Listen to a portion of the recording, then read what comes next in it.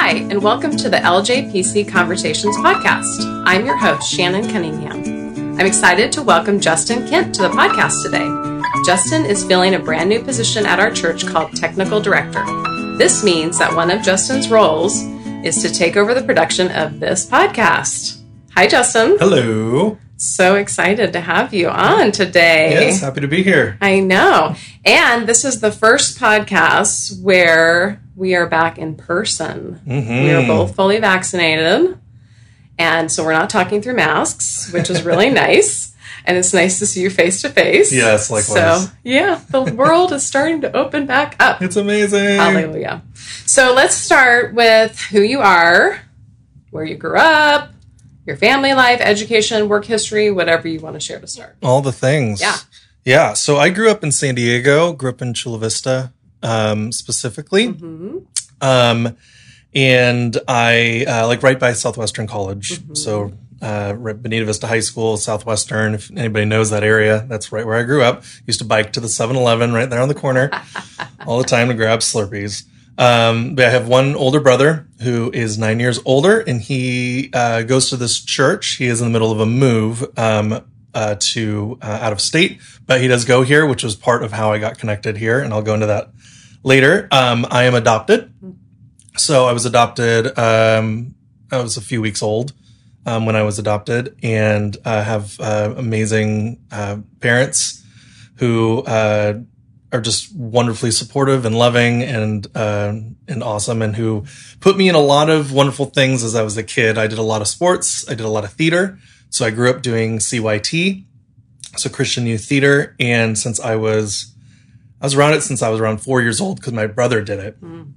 And so I was a volleyball guy and a theater guy. So I kind of had my foot in both worlds, which was fun. Like Zac Efron. You know it. High School Musical. He was the sports guy and the theater guy. Love it. Absolutely. Yeah. Unfortunately, I was, when that, there was a musical, high school, like actual live musical, 1 and 2, by the way. So they did a sequel of the musical. Unfortunately, I was too old to play any of those roles, and that would have been perfect. But I did like tap, like growing up, and I took voice lessons and everything like that. I did a tap routine once with a basketball. So I did like basketball, like dribbling stuff and tap at the same time. I love it. I know. So that it's a total, like, me in a nutshell is me doing a tap basketball routine. Oh my gosh. And it's so CYT, because I don't know if you know my daughter, she did CYT for years. Mm-hmm. And so you have to tap to do CYT, right? And so she took a tap class, and I took it with her to be the supportive mom. And I was horrible. The worst in the class. It was all adults and me and my daughter, who was 12 at the time. And they wanted to do a recital, and I said, I'm out. Amazing. There's no way I'm getting up in front of people and being a disaster. Oh, it's so fun. But she was good. Me, not so much. Oh, tap was fun. Yeah, I did since I was 8 to like 17 or so. Love it. My dance teacher, Vivian Valad, and she was amazing. Wow. So I have a big affinity towards her. She was amazing. Wow. Very important person to me. But yeah, after high school and, doing sports theater, the whole thing. So I actually did in high school show choir as well. Where did you go to high school? Bonita Vista High School. Bonita Vista. Yep. Yeah. And I went, so I guess here with the school, I grew up going to Catholic school, actually, at St. Rose of Lima in Chula Vista. Went there from 1st to 8th grade. And then I went, my 9th grade year, I went to University of San Diego High School, which is now Cathedral. Mm-hmm. And for 1 year, and then transferred to Bonita Vista because of their volleyball program was better. And they had show choir. And that's where I met Ron Bowles. And he was my show choir director, as well as Raina, who was my choreographer. Aww, so, I love that. And I was there for their last year. So we went to, where did we go? We went to Japan together.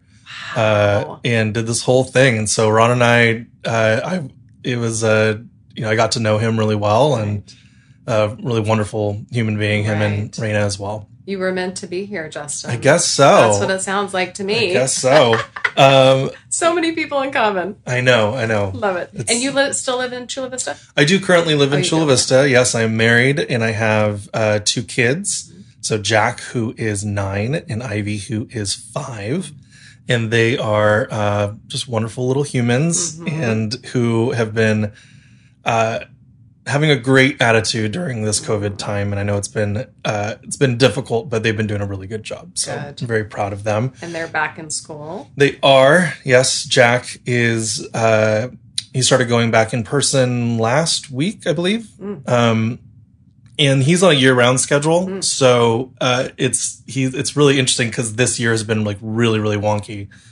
But he's going back, I think 4 days a week. And then, so he's almost done with school. And then he gets like 4 to 6 weeks or something. And then he's back for summer and then he's back. So it's going to be a real quick summer for us this year.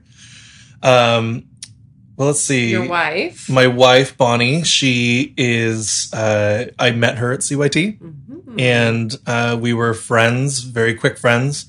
And just kind of hung out all through college and like that time and even after and ended up getting married. Wow. So there we are today. I love it.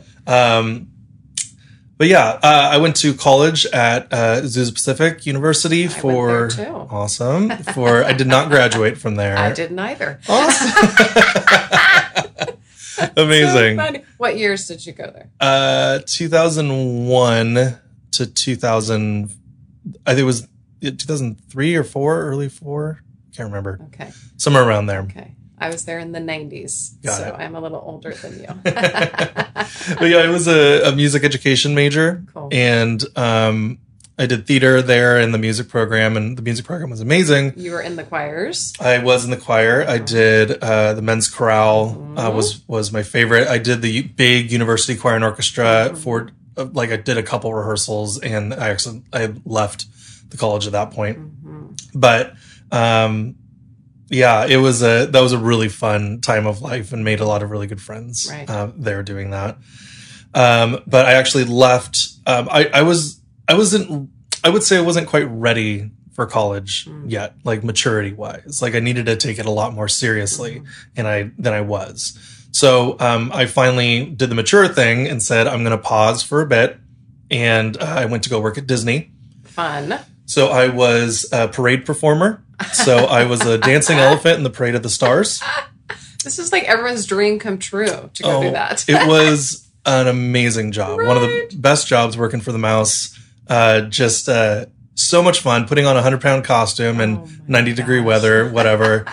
But yeah, I was doing like technical ballet, like in this huge costume, and just having the time of my life. I went to audition, did not expect to get in, and then made it into the Parade of the Stars. Wow. And they were just starting the new Electrical Light Parade in California Adventure, the revamped one. And so it was either one of those parades you were going to make it in, and made it in Parade of the Stars. And I love it. Had a wonderful summer doing that. Yeah. And then I went to work at the Welk Resort Theater as a tech there. So I moved sets, I ran Spotlight, I built stuff. I mean, whatever was needed to make theater run at the Welk Resort, which was, again, wonderful.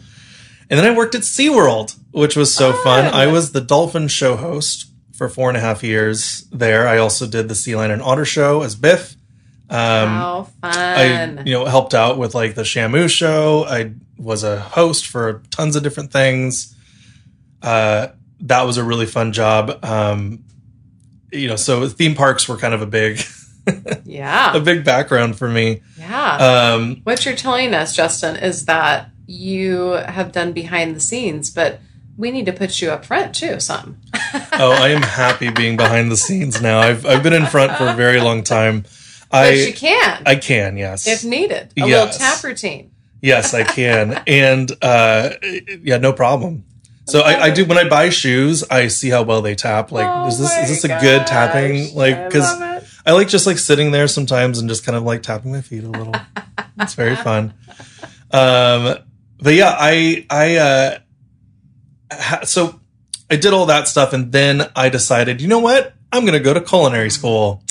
Wow. Wow. So I went to culinary school, and I graduated with Associates of Science in Culinary Arts. And my first job was here in La Jolla, working at Cafe Lavande, which was was it Girard?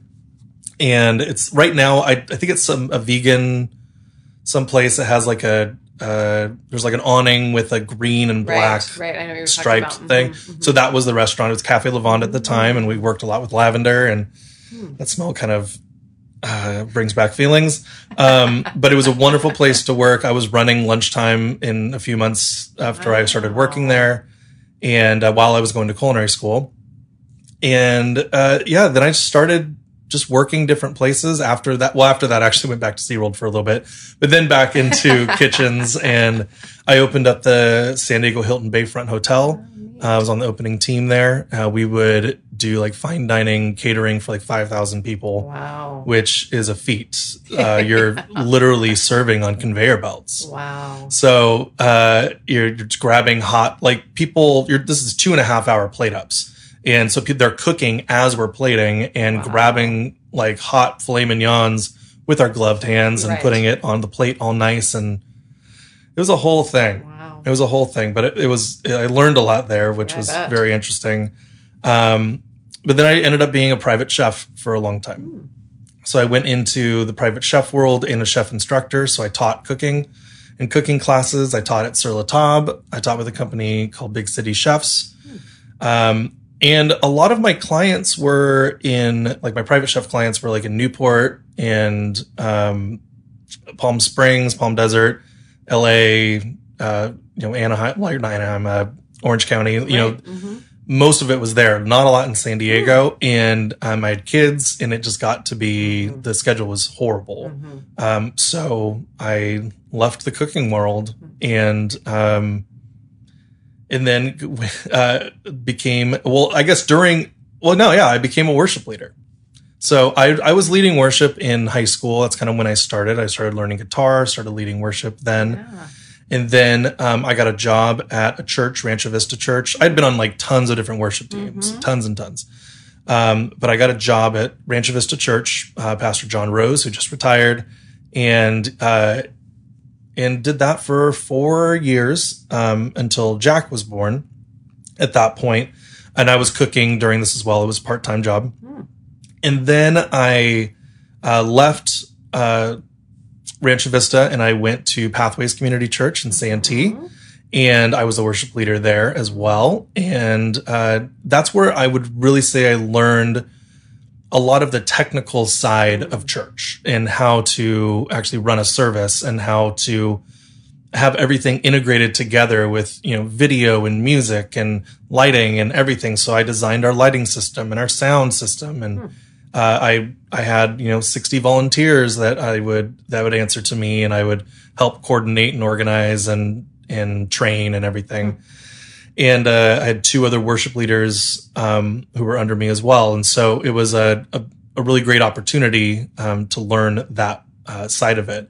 I was very much a technical worship leader, as in I integrated a lot of technology within my leading, which was really fun to learn how to do. And so that's kind of how I got the knowledge to do the job that I'm currently here for.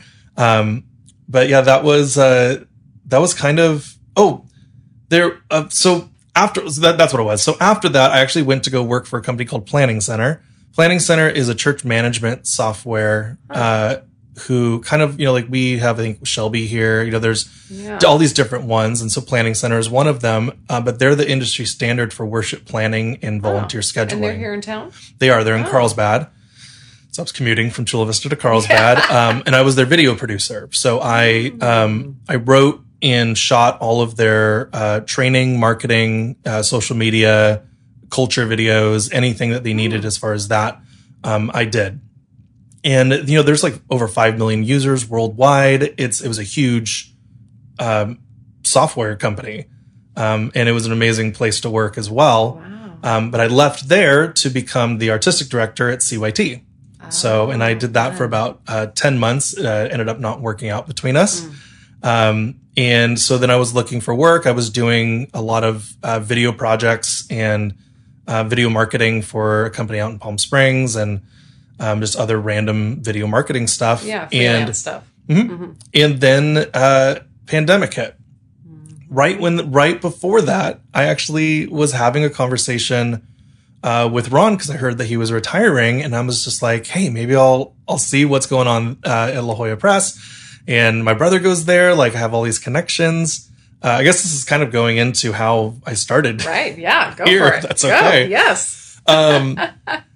So I called up Ron and just said, like, hey, so tell me about La Jolla Press and like, you know, what's going on? Like, where are they looking to go? What do they need someone of my skills and expertise? Right. And he had a really nice long conversation with me and said, well, you know what, why don't you come in and meet some people and we'll go from there. So I came in and met with Paul and Ron, sat in the conference room, and they just kind of picked my brain for an hour and just kind of asking a lot of questions about, you know, the difference between like a worship and arts director and a technical director and, you know, what they should need, like what they would need and everything. And, you know, it was looking that they were going to be looking to hire someone pretty quickly at that point, but then the pandemic hit and all hiring was frozen. Right. So I was so excited because I was having, just like everyone else during the time before the pandemic and during, there were no jobs. It was really hard to find anything. And so it was kind of a bummer, of course. But a few months later, they called me and said, we need help editing video because Jim is drowning here and he needs help. Yes. So I said, of course, yeah, I'll be happy to edit video. And so I got hired part-time to edit all the music for the services. So I would come in and film the quartet or the band, and then go back home and edit all that music. And amazing. I did that every single week, and then sent that to Jim via Vimeo, and then he would input it into the service. Technology is amazing what we can do. Absolutely. God knew when to allow the pandemic to happen in 2020. There you go. But yeah, then, so it was, you know, some driving back and forth and grabbing hard drives, you know, because transferring those big of files, you got to have a hard drive. But yeah, all the videos are just transferred over Vimeo, and then that's what you guys have been seeing, you know, ever since. Wow. And so, you know, it then got to the point in which it seems like the church was ready for a technical director. And so I interviewed, and here I am today. Yes. When did you start full-time officially? I started full-time February. So February 15th was my first day. Okay. So almost 2 years to the day that I left CYT, actually, which is crazy. Wow, yeah. So, but yeah, I have... you know, there was a lot of, you know, connections that I had here.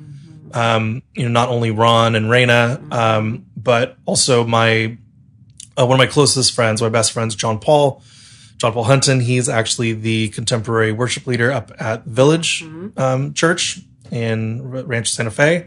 And so he knew about, you know, La Jolla Press, and he would talk to me about it and through it before I accepted the job and everything. And there's definitely some, other fun connections, and just random people are just like, hey, I know you from this, or I know this person, or whatever it is. And it's always so interesting. Isn't that amazing? Yeah. So for our non-techie people, I'm included in that.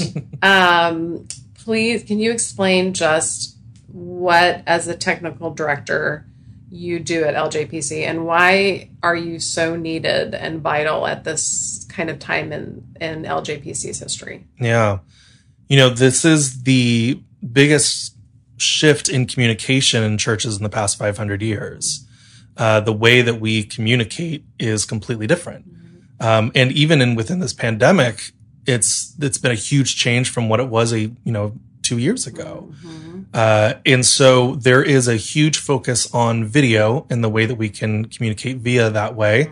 That is a huge background of mine. I actually started editing video in high school. With a group of friends. We call ourselves the Stallions. It was just our group name. That's just the way it is. The Yellow Stallions, if we wanted to be specifically. Shout out to my boys.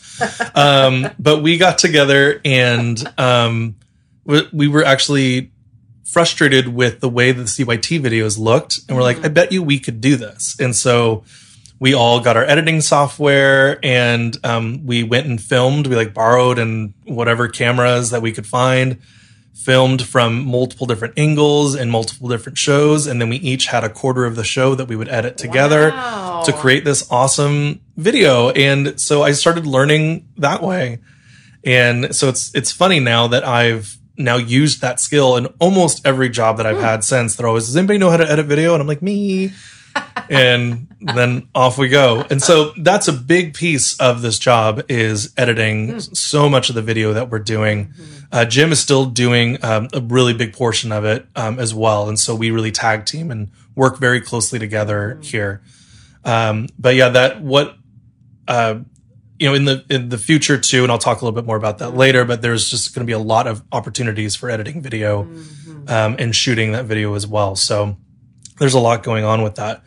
But the other piece of that is there is so much technology that this church has as far as services go that all need to work together and all need to integrate together. And a lot of this technology is fairly old and needs to be updated and upgraded. Meaning, and so specifically, if you we'll say like video cameras, like, for instance, there's if you're going to the standard definition or high definition, or even now 4K is the big thing now. And so we have a lot of standard definition cameras and we should be in the, high definition space. And so how do we integrate that within this? Right. How do we live stream? I mean, live streaming is huge now, of course. Right. So we haven't had, just in the past, a very high quality live stream, especially in the contemporary service. And so that is a huge push that we're doing, is being able to live stream in a very quality service and the way it looks.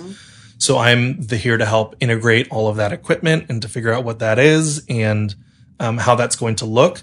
I also will be in charge of, or am in charge of, our tech team as well. So we have our 4 part-time guys that come and run sound every single week. We'll be helping out with video as well when we get to that point. And then any kind of volunteer teams that we will have in the future. So if you're interested in volunteering for the tech team, anyone out there? Yes, if you have an interest in video or want to learn, please, Justin K at ljpress.org. I'd be happy to train you and teach you.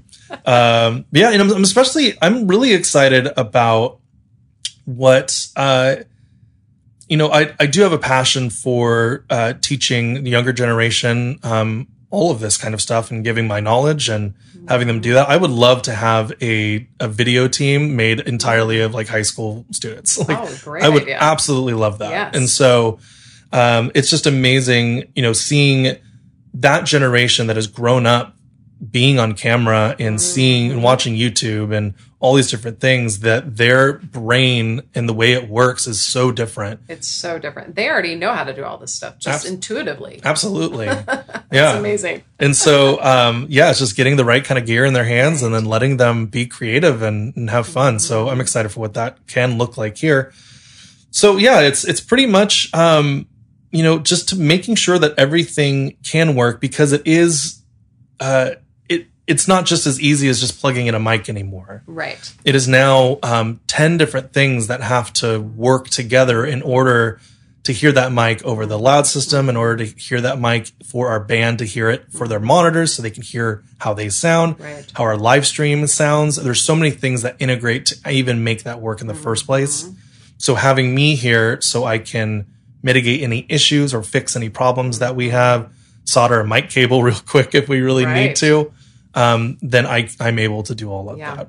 Well, and I want people to understand that when you have a building like our Family Life Center that was built, I don't know when it was built, 20 years ago, maybe. And they put the sound booth in the second story where you can't, it's behind glass. You don't even know it's there. Right. How does that work? A sound booth up there? It doesn't. It doesn't work. It doesn't. And trying to figure out, okay, where can we put this sound equipment now so that we don't limit people's capacity because that room is large, but we need every bit of that for people to sit. And so where do you put the sound stuff now to make it work the best that it can without taking up floor space? Yeah. And it's a lot to figure out. And I don't think anyone has been to a conference where there hasn't been some sort of tech problems that happens. And so you have to make sure that all of these things work together and flow smoothly, and absolutely there's not glitches. And there's just I want people to know that just the process of kind of reformatting that room to make it a manageable space, it takes a lot of work. Yeah, trying to mix sound behind glass is extremely difficult. Right. That's it's never going to sound good. Yes. So, figuring out where we're going to put our sound guides and all of that, we're currently figuring all of that out right now. So that's been a really fun project. But we just want to make that a better experience, not only for everybody there who gets to hear it, but also for our guys that are actually running the sound. I want to make sure it's good and easy for them. Yes. But yeah, it's interesting. If you walk into the fellowship hall and you look up, it's when I first did a walkthrough, Paul goes, I don't know if you can make this sound better in here, but so I look up and I go, well, first off, the speakers are pointing at the walls, not at people. So I think if we can adjust that. It's just going to help. Yes, it's going to help so much if we just point them at people and not at walls. Oh my gosh. Well, see, this is part of the problem is because everyone has a very busy, full job here. There's nobody to even troubleshoot things like that. Exactly. Or to think about things like that. Yes. So we're glad we have you. Yes. And yeah, it's fun, seeing all this old equipment, installed in a certain way, and just things have changed since then. Yeah. And so things are a lot easier, a lot more streamlined. So I hope to kind of bring us into that more streamlined feeling. Right. Well, and just talking about COVID a little bit, I know that it has been hard for people to start new jobs during COVID, but it sounds like you were ready and that it was thank God, things are finally starting to open up and I can work full time and do this now. But I know that there have been some challenges because of COVID in getting people to install things and ordering things. So talk a little bit about that. Yeah, it's been tricky. It's starting a job in the middle of COVID. You don't know what anyone looks like, right? Everyone's. I think this is the first time I've seen you without a mask, and I didn't even recognize you at first. I'm like, wait, oh, okay, yes, totally. Yes, so funny. So it's so interesting. Now that a lot of us here on staff are vaccinated. People, if I'm walking just to talk to someone in their office, I might not wear a mask every single time if I'm just peeking in for a second. Well, at the everyone gym. here has been vaccinated fully, Yeah, and so it's we're still very careful, but it's just funny. I'm like, oh yeah, that's what you look like. Right. How interesting. That's amazing. So that's been really fun, and it's really hard actually to learn people's names when all you can see is their eyes, and that's it. So you can't see their full face. Right. So now that I've been able to see that, it's all clicking in a lot more. So that's kind of funky, but it's been interesting when I'm looking for equipment. There's been so much, just technology that is not available right now. Just COVID has really hit that sector of the economy and everything that we can't even buy. It's a lot of the technology that we need to buy because chips aren't getting made. There's a lot of cars that aren't, a lot of car companies that aren't making cars right now because they can't get the chips.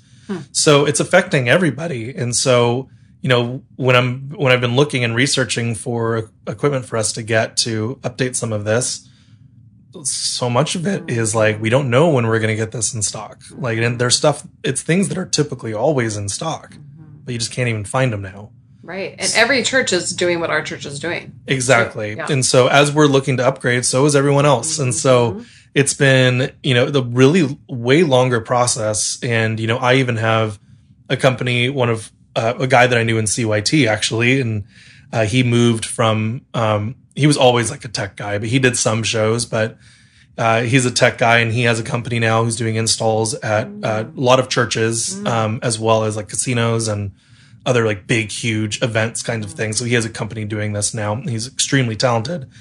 But he was even saying like, yeah, it's amazing just how many people are wanting to take this time to update their systems. And so it's just hard to even find anyone that can do it quickly or, do it at all. I've had some people are just like, we just can't even do it right now. And I'm sure the prices are all much higher because of that demand. It's amazing. You see like, technology prices are much higher. Lumber prices are higher. Right. I mean, so many different things. It's just so much more expensive right now. Just, it's hard to get. And then of course, having a big ship in the middle of the Panama Canal doesn't help getting anything either. That, right? I'm glad that that's all resolved by now, but a lot of this stuff was back ordered because of that. So it's really crazy. It's an interesting time. The butterfly effect. You Absolutely. know that? Would they say that? Of course. Butterfly flaps its wings in Taiwan. Yes, right. It affects us here. Yeah. Isn't that interesting? Yeah. And so your family during COVID, how did you guys do with all of that? And were there, I assume, benefits in all of that? Blessings? Yes, absolutely. Yeah, there was both benefits and drawbacks. Kind of the drawbacks are that we are together all the time and don't get time for ourselves or to have those breaks. But the benefit is we're together all the time, Exactly. So being able to hang out with my kids a lot more, to be able to spend that much time with them, play games that we wouldn't typically play or make up games we wouldn't have typically done, or, Jack's starting to learn piano and I'm starting to teach him. Cool. So I took piano for a long time. Ivy wants to learn the ukulele. Like it's all these things that, probably would have happened at some point, but I feel like this forced us to be like, I'm bored. What am I going to do? Yes. So, it's definitely been tricky, as far, if job wise, finding position. My wife was also laid off because of the pandemic. What does she do?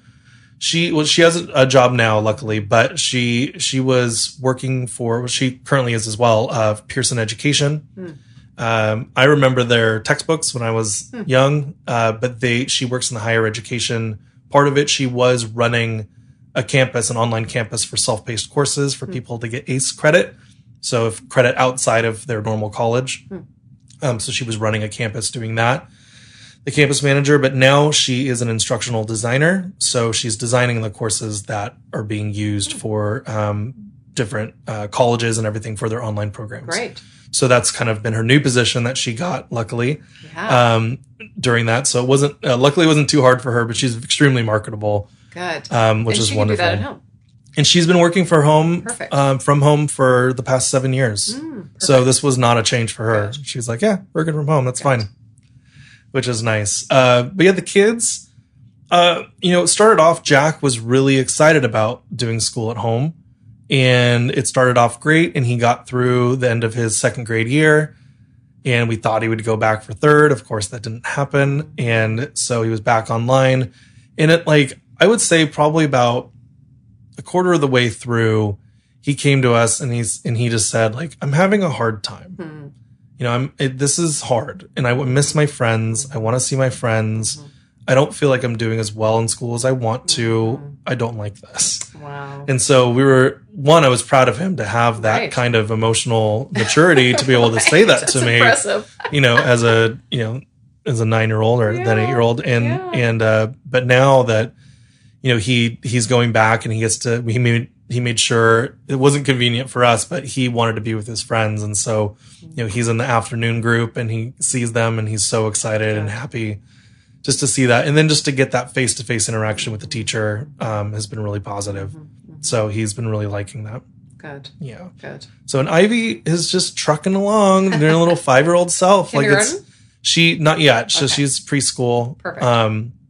But she wasn't going for a long time because we just didn't have a need. I wasn't working and my wife was, and then she wasn't. So it was just like we have no reason to put her into that right now. And so, I did work with her and she did classes like over Zoom with grandmas and everything. But now that we're both working, she's in preschool. Okay. she's been doing that. But yeah, going to kindergarten next year. Yeah. Crazy. And she'll never even know this even happened. Yeah. I know. You know, she's so sweet. Like we have, like she just always says, is the coronavirus still happening? I'm like, yeah, it is. I'm sorry. You know, she's super cute. But we were playing this game. I don't know if anybody's played the game Pandemic. We played. No. It's great. It's a really fun game. It's a board game? It's a board game. If you ever played like Settlers of Catan or what's the other one? Or like Ticket to Ride. It's kind of a similar. Right. Was it out before the pandemic? Yes, it's been out for a while. Okay. It's one of the top games, and it's very, very fun. But we played this legacy version, which means you get to write on cards and tear up cards and everything, and which is really fun. But you're curing diseases, and you're going around and you're sending people out to triage these different areas and to vaccinate and to do all these things. And we kept going through it, being like, "This is just like real life. This is crazy." But at one point, we actually cured the disease. We were able to start vaccinating. We found the vaccine, and we're like, "We did it! Like we got the vaccine!" And then Ivy got so excited. She's like, the pandemic is over? Oh, no. And we were like, "Oh no, sweetheart, I'm so sorry." And she started crying. It was so sad. I know. So it's crazy, like how much it affects her. Like she thinks about it. She's anxious about it. She wants us all to be safe. And she was so happy when both Bonnie and I got vaccinated. Oh, good. So yeah, little sweetheart. Sweet girl. You know, she's my little sweet. Oh, she is My sweet little goober. Yeah. So you and I have an interesting connection. Yeah. And that kind of came to light when she started working here at La Jolla Press. Yeah. And I know one of your special friends. Mm-hmm. Do you want to start? I can jump in here and there if you need me to. But. Sure. Absolutely. Yeah. I guess to kind of preface, we had a very hard time having kids. We had to go through IVF in order to even have them in the first place. So in vitro fertilization, it was a very intense thing. Me being adopted, I really wanted to adopt. My wife really wanted to have that experience of giving birth and being pregnant. We kind of took a break talking about it for a while, but then eventually decided to go through IVF. And had Jack right away, and then we had multiple miscarriages after that. I'm so sorry. That were extremely rough on us personally, on our marriage. For anybody who's gone through infertility, they know it's not an easy thing to understand and to accept and all of that.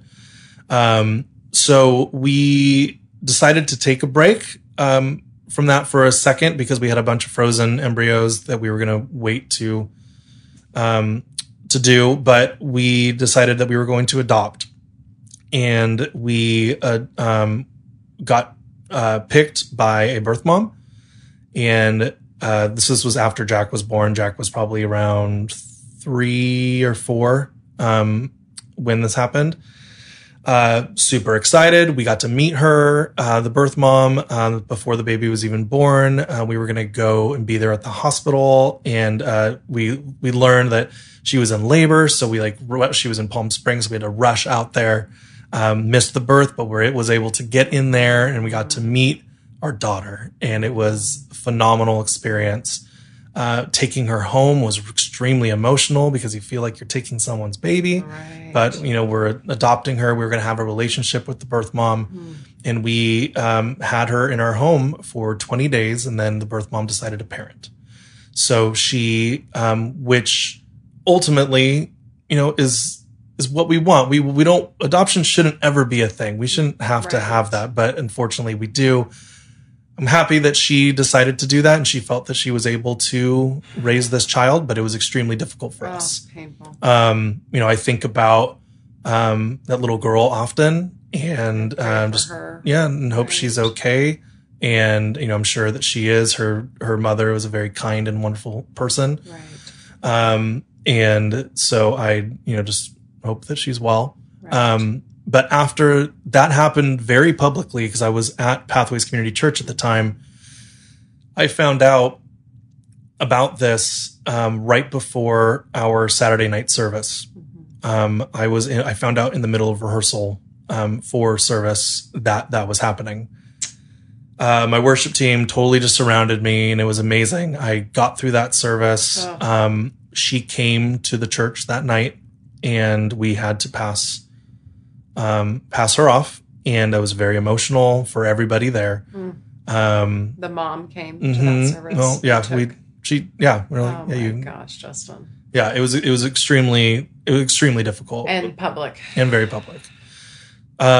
And so I had to get through those services. So I did the next morning, just got through it. I don't know how. I just turned off my brain. I just turned my professional self on and just got through service, and, went straight to leading straight to the green room or up into my office, and just to stay away from everybody. I couldn't talk to anyone. So it was announced that happened. Of course, the church surrounded us to really help us emotionally. And a month or two went by, and this someone comes up and is like, "Hey, we want to talk to you and Bonnie about something." And I knew him. His name was Justin too. And I'm like, "Oh, yeah, sure. Find us and there we go." And it was kind of this thing that we just kept missing each other, and it just wasn't working. And I didn't know that it was something important. Right. But eventually we get together, and it was just like, oh, hey, it was after service one week, and it was Justin and his wife, Stacy, and Stacy says, I don't know if you need this or want this, but I would be 100% willing to be a surrogate for you. And we were like, what? Oh, we haven't even thought of that. Okay, let's think about it. And we thought about it, and we got to know her and her husband a bit more, and then off we went doing the surrogacy thing. Right. And so we have to do all the testings. We had to go through therapy together and do all the stuff that's all the state important stuff we have to do for the state in order to do that. And was able to have our beautiful Ivy because of Stacy. And we call her Auntie Stacy. Right. Just an absolutely amazing human being whom we love very dearly. She's very much part of our family. Her and her husband and their kids and everything's just amazing people.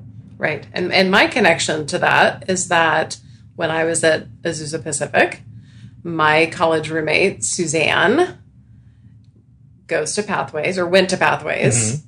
You know Suzanne. I do. And her husband. And she happens to be best friends with Stacy. Mm-hmm. Or Stacy's one of her best friends. Yes. And there was a period of time that Suzanne would come to my studio every week and help me with my art. Mm-hmm. And she would come and glaze tiles for me. And she started bringing Stacy to my studio, and the two of them would come every week and glaze tiles, and we would hang out for the day in the studio. And during that time, Stacy was pregnant with Ivy. Amazing. And so I knew your baby in utero. Absolutely you did. Which is amazing. It is amazing. So it's just funny how God works and the connections there, and you were meant to be here in many, many different ways. There you go. So it's a blessing. Yeah. It's so fun too, just on a personal note, for Jack and for Ivy, I was a worship leader, and so they would hear me sing every single week. Mm-hmm. Through amplification, they couldn't miss it. And so it's just kind of fun that I feel like I've been singing to them since they were in utero. And it's just a wonderful thought that, it didn't matter because Stacy was there, and she'd sit towards the front and she'd always say hi and show me her tummy. I was up there and leading, just this cute thing that we had. And so, yes. I led worship at two of our churches while I was pregnant with both of my kids too. How wonderful. So I feel like that goes into them. Yes, definitely. Absolutely. Yes. Gives them their musical ability, which is wonderful. I hope so. Yes. Yes. But yeah. Yeah, definitely. Auntie Stacy. Auntie Stacy. Yep. Yes, that's so wonderful. Yes, and Ivy just loves her to death. I Just bet. absolutely adores her. It's special. And so, does Ivy know anything yet, or how are you going to share? Do you mind sharing? Yeah. How you're going to tell her about that, or talk to her about that? Yeah, no, she knows. She's known from the beginning. She knows that Stacy carried her. Yes, that she is ours. Like she's made from both mommy and daddy, but she grew in Stacy's tummy. Yes, isn't that amazing? So, and she fully gets that. Like, it's not weird for her. It's once it's interesting for anybody who's been had to go through alternative ways to get pregnant or anything. Having that conversation with your kids about how babies get here is totally different. So it's just it's not as cut and dry as you think. Yes. It's not, and I wonder. It is great that you know Stacy. Mm-hmm. That she's in your life. Oh, yeah. And do you see a special connection between Ivy and Stacy? I mean, I wonder about that sometimes. Is there some sort of physiological connection there? Yeah, it's hard to say. Yeah. I just know that Ivy adores her, and whenever they get to see each other, she's very happy, and Stacy is so wonderful with her. She's and the best. Yeah. And Justin is as well. So her husband. And Evan, their son, is the cutest. I mean, all the kids, all the kids are just love Ivy, and I love it. And so it's very fun. They have pictures of her up in the house, and it's just really cute. Very special. Yeah. Blessing. Mm-hmm. Well, and so I would love for you to share more of your story and what God's been doing in your life. And I know that is there more that you wanted to share about your adoption, and are there some other things there that God has done? Yeah, sure. Yeah, it's through all of this, craziness that I've shared, it was a few, I can't tell you how long, it was a little over 2 years ago. I got for Christmas the 23andMe, ancestry, kind of thing. Mm-hmm. Did that and got my results back, found out that I had a half sister that was attached to that. So I'm like, oh my gosh, I knew it was a possibility that I could potentially find my birth family. So either my birth dad or birth mom. I didn't know. It was a closed, it was a closed adoption. Oh, okay. I had a sheet of paper that had a little bit of information, not very much at all. I knew my birth father was a musician. I knew they were together for a long time. Not much not much medical history or anything. So I was really happy to get the medical side of that 23andMe stuff, because now I have information. I know where I come from, at least on that side, and what kind of medical things are going on, but also just what my ancestry, because I had no idea what my ancestry was. So it was really nice knowing, primarily, English and Irish here, British and Irish. But I didn't know any of that. So it was really cool. But yeah, seeing that it was my half sister, and I sent her a message. She's like, hey, I hope this isn't a surprise to you. Wow. But I'm your half brother. And where is she? She is in Chicago area. So she's in Illinois. And she was like, no, I completely knew about you. Really? My mom told me about you a few years ago. And that's actually one of the reasons why I'm on 23andMe. She got me this because I wanted to know more about my medical stuff and everything too for her. But she also then, so I have two other half brothers. Really? One of them was on Ancestry. So she had her bases covered that if I ever did one of those, I would get connected with my birth mom. And so, it was this kind of back and forth communication. And then I got them on the app Marco Polo, which, if anybody knows Marco Polo, it is like a video. Think of it as like a video walkie-talkie, so you can talk back and forth, but it's not real time. Or it can be, but it's typically not. And so we were able to start talking over Marco Polo a little bit, and then we were able to FaceTime and talk on the phone, and then last year. I think it was last year before the pandemic. So whatever the 2 years, I feel like the whole last year I'm just like blocking out of my head. So right. I think we all are. So exactly. It's the 4 of you that were doing the Marco Polo, or just you and the sister? Well, and so the sister, and then the 2 half brothers, and then my birth mom and her sister as well. So we were all on this thing, doing this all together, and Bonnie as well, and just going back and forth and sharing stories. So much fun, but very emotional for me. I mean, this is new information, so it was just a little nuts. But we got to travel. She sold the farm, literally sold the farm, bought an RV. And there was a literal farm in Illinois that she lived. Okay. Yep. And she's been traveling in an RV ever since. Like, she sold, and so she comes out to Arizona during some parts of the year, and then she goes kind of other places to see the kids and everything, because they live in different. One lives in Florida, one lives in Mississippi, the other in Illinois. This is your birth mom. Correct. That does okay. Yes, and she. So she was in Arizona with her sister, and so we decided to drive out there and meet her. And so we got to spend a few days in Arizona with her. And this was when? This was pre-pandemic. I don't know, summertime around there. Right. And my half sister flew out as well. Wow. So I got to meet her too. It was amazing. We ate a lot of delicious food and told a lot of stories and got to sing together. So they all sing and play music, and it's just phenomenal. I mean, just a phenomenal experience, just sitting there and being able to sing with them. And so just that relationship has just been blooming, and just an amazing family, and happy to have them as part of ours. And my kids love them, and I love that. And it's great. So that's really cool. That's been an ever-growing thing. So I know who my birth dad is now. I have yet to reach out to him and don't know what I'm going to do with that. So, but I do know who he is and what his story was, and just amazing. Yeah. You don't have to.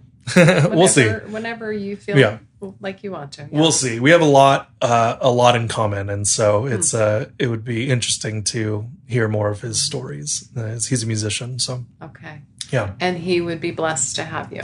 Oh, thank you. Yes, he would. Thank you. Whenever you're ready for that. Exactly. Definitely. I mean, you're dealing with a lot. Just all of a sudden you have your own family. You have the family you were adopted into, and now you have your birth family. I mean, that's a lot of people. Yeah. Oh, and my wife's family. That it's getting married, you add a whole nother family and extended family, and you're like, I have to manage all this too. Okay, now to add a birth family. Right. So it's a whole lot, but it's I'm not complaining one bit. Right. But yeah, so of course it just continuous dealing with that, kind of dealing with my own, going through infertility. There's a lot of, mental health issues that you come up against. And so I've dealt with depression, anxiety. And, so, try and, do as much regular therapy as I can, and, just to try and, stay sane through all of this. And so, it's been a lot. I think this COVID time for me has been a lot of self-reflection, with, no matter where you stand on, Black Lives Matter, Me Too movement, whatever that is, it has caused me to reflect on myself and who I am, and, the privileges that I've had, and, things that I've been, given just because of where I was born and everything like that. So I've been doing a lot of self-reflection lately, and seeing kind of what are those things that I've had my eyes closed to and that I need to open them to. So this has been a big season of self-reflection for me. Wow. Yeah. So good. I love that. Yeah. And I have amazing friends who call me out on things now. I just say, if I say something that I shouldn't, tell me, wow. I really want to be better at this. And yeah, we're all learning. Exactly. We all are learning. And so I'm trying to be as active as I can in that learning, and talking to all of my friends who, people of color and different, sexual orientations, everything, just trying to learn as much as I can about them and to have that. So, yeah, this is a big self-learning time. Right. I love it. Yeah. Yeah. Well, there are some future plans for tech in our church. Is there anything that you can share with us? Sneak peeks at all? There sure are. Live streaming. That's coming up really soon. So we've been talking through that. It's been a lot for us to pre-record the services and right. Yeah. Explain why we are going to move away from that into the live stream. Absolutely. It's a big shift, but one that ultimately is going to be beneficial in the long run. And this is why, is because, well, one, Paul has to preach on Thursday mornings. It's very hard. And it's a lot to get the sermon ready to go by then. And he's done an amazing job. And even last week, Jim was out of town and he needed to get it done early. So it was on Wednesday. Right. It was tough. It was tough. So it's that, Susie needs to prepare her children's message early. Scott needs to record his announcements, and, anybody who's doing announcements for Contemporary also has to do those early. So it's a whole organization thing that we have to do. And it takes a long time to edit two different services together. When it's the music, I'm still editing every single week. And so getting all those, we are starting to reuse some of that music that we've had. Just, we can't record all the time. Right. And so, it's a lot of work to even get there. So if we can start live streaming, we are going to then free up a lot of that time. Jim's time is going to get freed up, so he's not feeling underwater. It's still, even though I'm here, it's still a lot for him. Yes. And it's a lot for me too, to get all of this stuff done. So by taking that time away from us, we can now focus that on different things. And what I'm excited for is for doing things like different ministry showcases. We can actually go in and film what it's like to be in the middle school ministry. Yes, wouldn't it be amazing if because I know there's a lot of anxiety about going into a new space, especially now with COVID. Like, I don't know what to expect. So a lot of people, before they even go to a church, they'll look at their live stream, they'll go through and they'll look through their videos, but just to actually feel what it's like to actually come and do that. To be able to create these little mini documentaries, if you will, about these different ministries that we have going on at the church, being able to showcase that. Even being able to showcase a volunteer of the month, let's say, and being able to do a volunteer deep dive into who they are and why they do what they do, and be able to show that to the church. Yeah. We'll be able to do things like that, which is really exciting for me too. It also will free me up to help train and mentor the next generation of technical leaders in the church. And because right now I don't have time to do stuff like that. So just by live streaming, we'll be able to do that. Yes, you might not be able to watch the sermon at 6:30 in the morning, in the service, but you will be able to get it at its normal times. Yes. And then there will be an edited version as well later on in the day. So it'll cut out some of those spaces that are typically in our services. Okay. So, it'll still be a nice, product. We are, in Contemporary, we're gonna start to go a little bit more artistic with the way that it's going to look. So we should have a really nice look and feel to the service for the live stream. So if you can't be here on Sunday, you'll be able to log in and take a look at that, and also during the week to be able to watch it. But that's really that's kind of like the big things that are coming up, and I think it's going to really. It's going to look very nice. I think the feel and the experience that you're going to have when you're watching it is going to be wonderful. Of course, we hope that you can come in, and be here in service with us. And but if you can't for whatever reason, we hope to give you a really nice version, the best that we can. Right. So we want to represent La Jolla Press well online. Good. And I hope people understand that the only reason we've been able to produce such a great video, or whatever you want to call it, for Sunday mornings, is because all of the programs at our church have been canceled with COVID. Jim normally is doing all of the posters and flyers and social media, all of that stuff for all the different activities that we have going on at our church. Yeah. Well, none of that's been happening because of COVID, and so he's been able to invest that time into this beautiful production. Right. But people, those programs are coming back at some point, sooner rather than later. Absolutely. And so Jim needs to be able to start focusing back on his old job with some twists, which is why we have you, so that you can move us forward and all this other stuff. Absolutely. Yeah. If you see Jim, just give him a big, virtual pat on the back or whatever you need to, because he has been working so hard and had to learn how to edit video and learn a whole new program just to kind of bring services to you every single week. Yes. And so, having me, of course, is helping with that, but it was a lot for him to go through and learn and to totally readjust the way that he does ministry. So it's, I know we're all excited for once we can start live streaming for sure. And once we start getting people back on campus and getting back and doing ministry here, we're excited for whenever that is going to happen. And of course, I'm excited to film it. Yes. Yeah. Good. I love it. Well, is there anything you'd like to share before we close?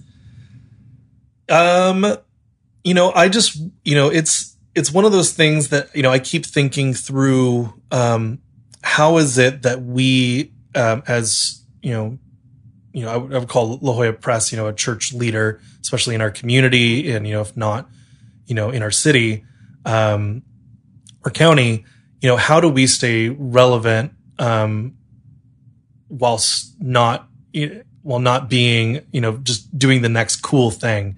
We want to be able to, communication has changed. Like I said before, is the biggest communication shift in the past 500 years for a church. And so how do we stay relevant within our communication without changing what we're communicating? And so it's, I'm just, that's something we talk about often here is how do we do this in a way that's best, that doesn't change the message, just changing the way we're delivering it.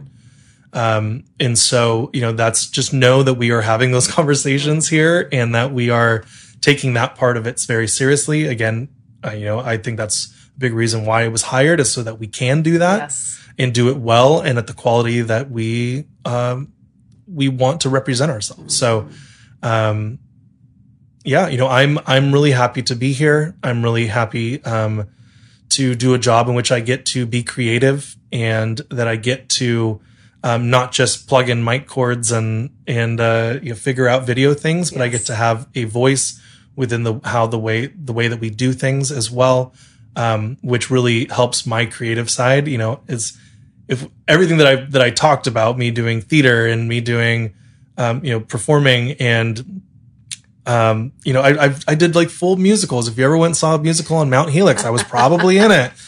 So the last show I did there, Jesus on Godspell, I was, that was not a crazy story, but my brother, Jason, who goes to church here again, he played Jesus in Godspell on top of Mount Helix 9 years before I did. We are 9 years apart. We were the same age, playing the same part in the same musical, in the same place.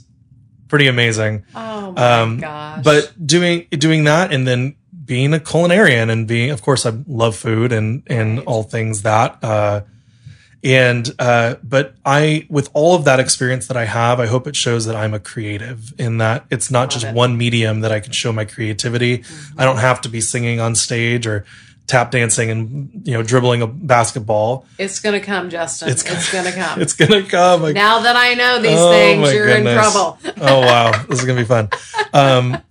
But that, you have someone who is your technical, geeky research guy, whom I love to research tech, but who will do it in a creative way and who will, try to produce things for this church in a creative way. Love it. And so I'm just grateful to have a position in which I can do that. Yes. Well, we are very blessed to have you and super excited about the future. And we keep saying the church is going to come back but it's going to be different. But I think this shows that different is going to be better. Yeah.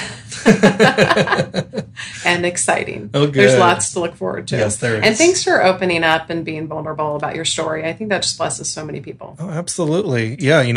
My wife and I, if you are going through infertility stuff, if you know someone who is and is having a hard time, we've been through a lot of it and have had a lot of those conversations. And if you just need to pick someone's brain on it, or even if you are thinking about adopting someone, which I hope you are, adoption's amazing, and everyone should, if you can, please think about it. There's so many kids who need homes. So, I am happy to talk with you, or Bonnie and I would as well. So, you don't have to do it alone.